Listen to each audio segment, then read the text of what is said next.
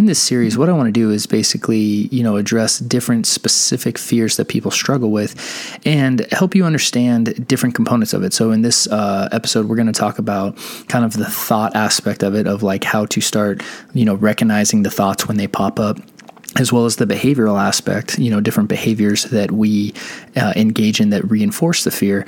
And also from like a core fear standpoint, like what's underneath that initial surface fear of making a mistake, like what is actually underneath that, and how all those together can really help us start to break out of these loops around fears of making mistakes. So thank you so much for tuning in, and I hope you enjoy the show. Hi, I'm Matt Cotty. I'm a licensed clinical social worker, and on this show I share helpful strategies to help you overcome common mental health challenges. After years of working with others and navigating my own personal struggles, I know real transformation starts from within.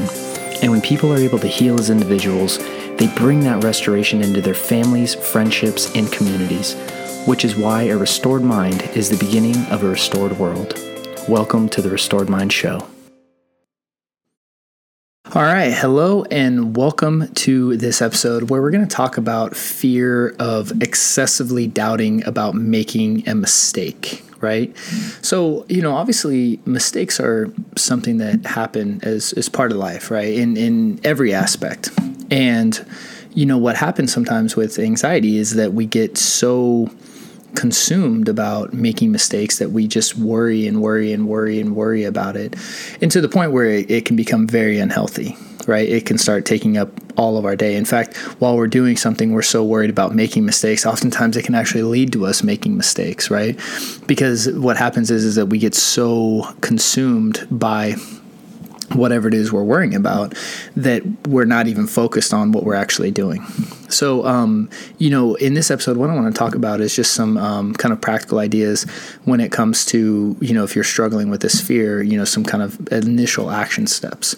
So, the first is really starting to detach from that voice in our head, right? Because again, that voice in our head is always, especially with anxiety, starting with what if, right? And those are the thoughts that you really want to look for, right? So like, what if, right? Because when you are, operating and doing something, if you're consciously and mindfully aware of what you're doing, you're going to know if you messed up, right? Because you're going to be present, you're going to be there. What anxiety does is it future paces an idea, or, and so like, what if I make a mistake in the future? Or what it does is it goes and takes us in the past, right? That's where anxiety lives, is the past and future. And so starting to become conscious of where your mind's trying to take you. If you're not present, right? I mean, like that is the key sign that's anxiety, right? Because when you're not present, that's when you're most likely to make an error.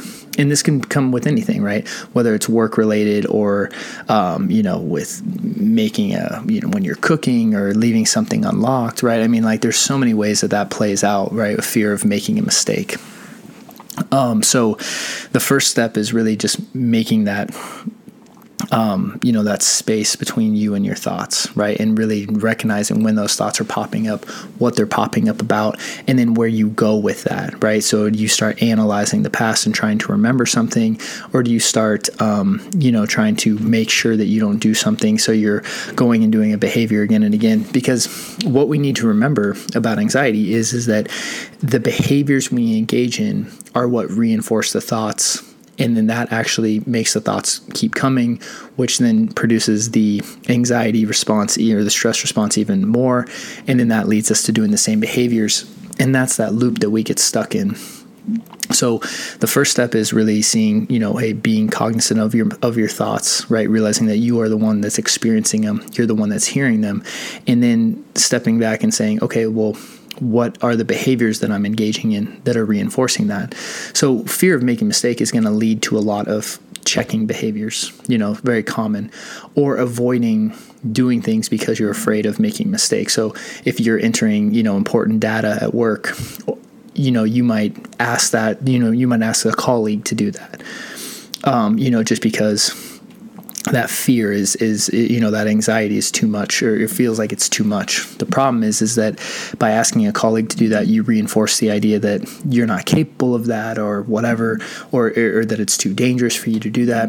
And then again, you limit your life. Your life becomes smaller and smaller and smaller. So it's really important that, recognizing those behaviors, while they make you feel good in the short term, they're going to lead to that loop building, right? And that fear being reinforced in your brain to continue producing those thoughts. And then so the first two steps, just to kind of summarize, right?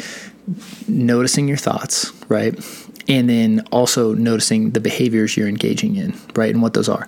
Avoidance behaviors, checking, controlling, or any kind of reassurance, right? If you're constantly looking at something again and again to reassure yourself that you didn't make a mistake, if you're doing that in an unhealthy way, that's actually going to reinforce the fear. And then finally, really looking at kind of what's underneath all of that anxiety, right? Like where does that fear really go? What does making a mistake actually lead to, right? And that's in the Taking Back Control program, right? At Restored Minds. Like, this is a big exercise we do when it comes to core fear exercises, right?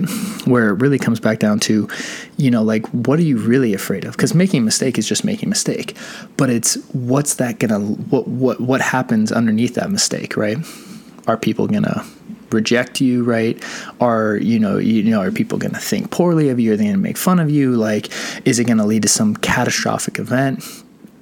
And so once you begin to really understand what you're really afraid of underneath that idea of making a mistake, then what we can do is start to do, exposures to that specific thing, right? Whether it's through narrative therapy, as well as, thought loops, using imagination to really target that specific event and do the exposure to that. And so, and if this is new, concepts to you, then no problem. We have some additional resources over at restoredminds.com. In fact, we'll include them down in the notes to make sure that you have access. We have additional trainings, as well as, downloads and PDFs and all sorts of stuff to help you on this journey. And so it's a very common fear, right? But again, those three things are going to be very important in overcoming that fear. So understanding, diffusing from the thoughts, understanding the behaviors, all the behaviors you're engaging in mentally and physically, as well as,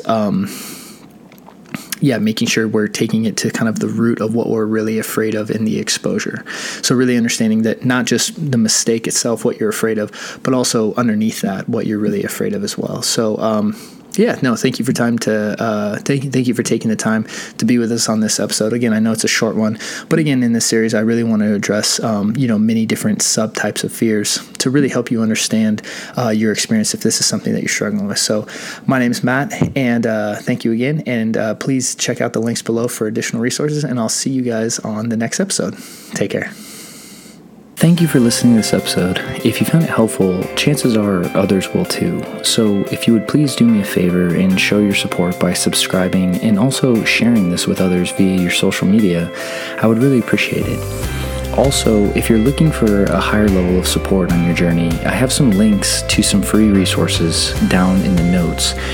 And we also host live digital workshops and trainings over at restoredminds.com. Lastly, if you have any questions, I'm here to assist. You can email me questions at support@restoredminds.com, and I might even use your question for a future episode. Thanks again for listening, and I hope to see you soon.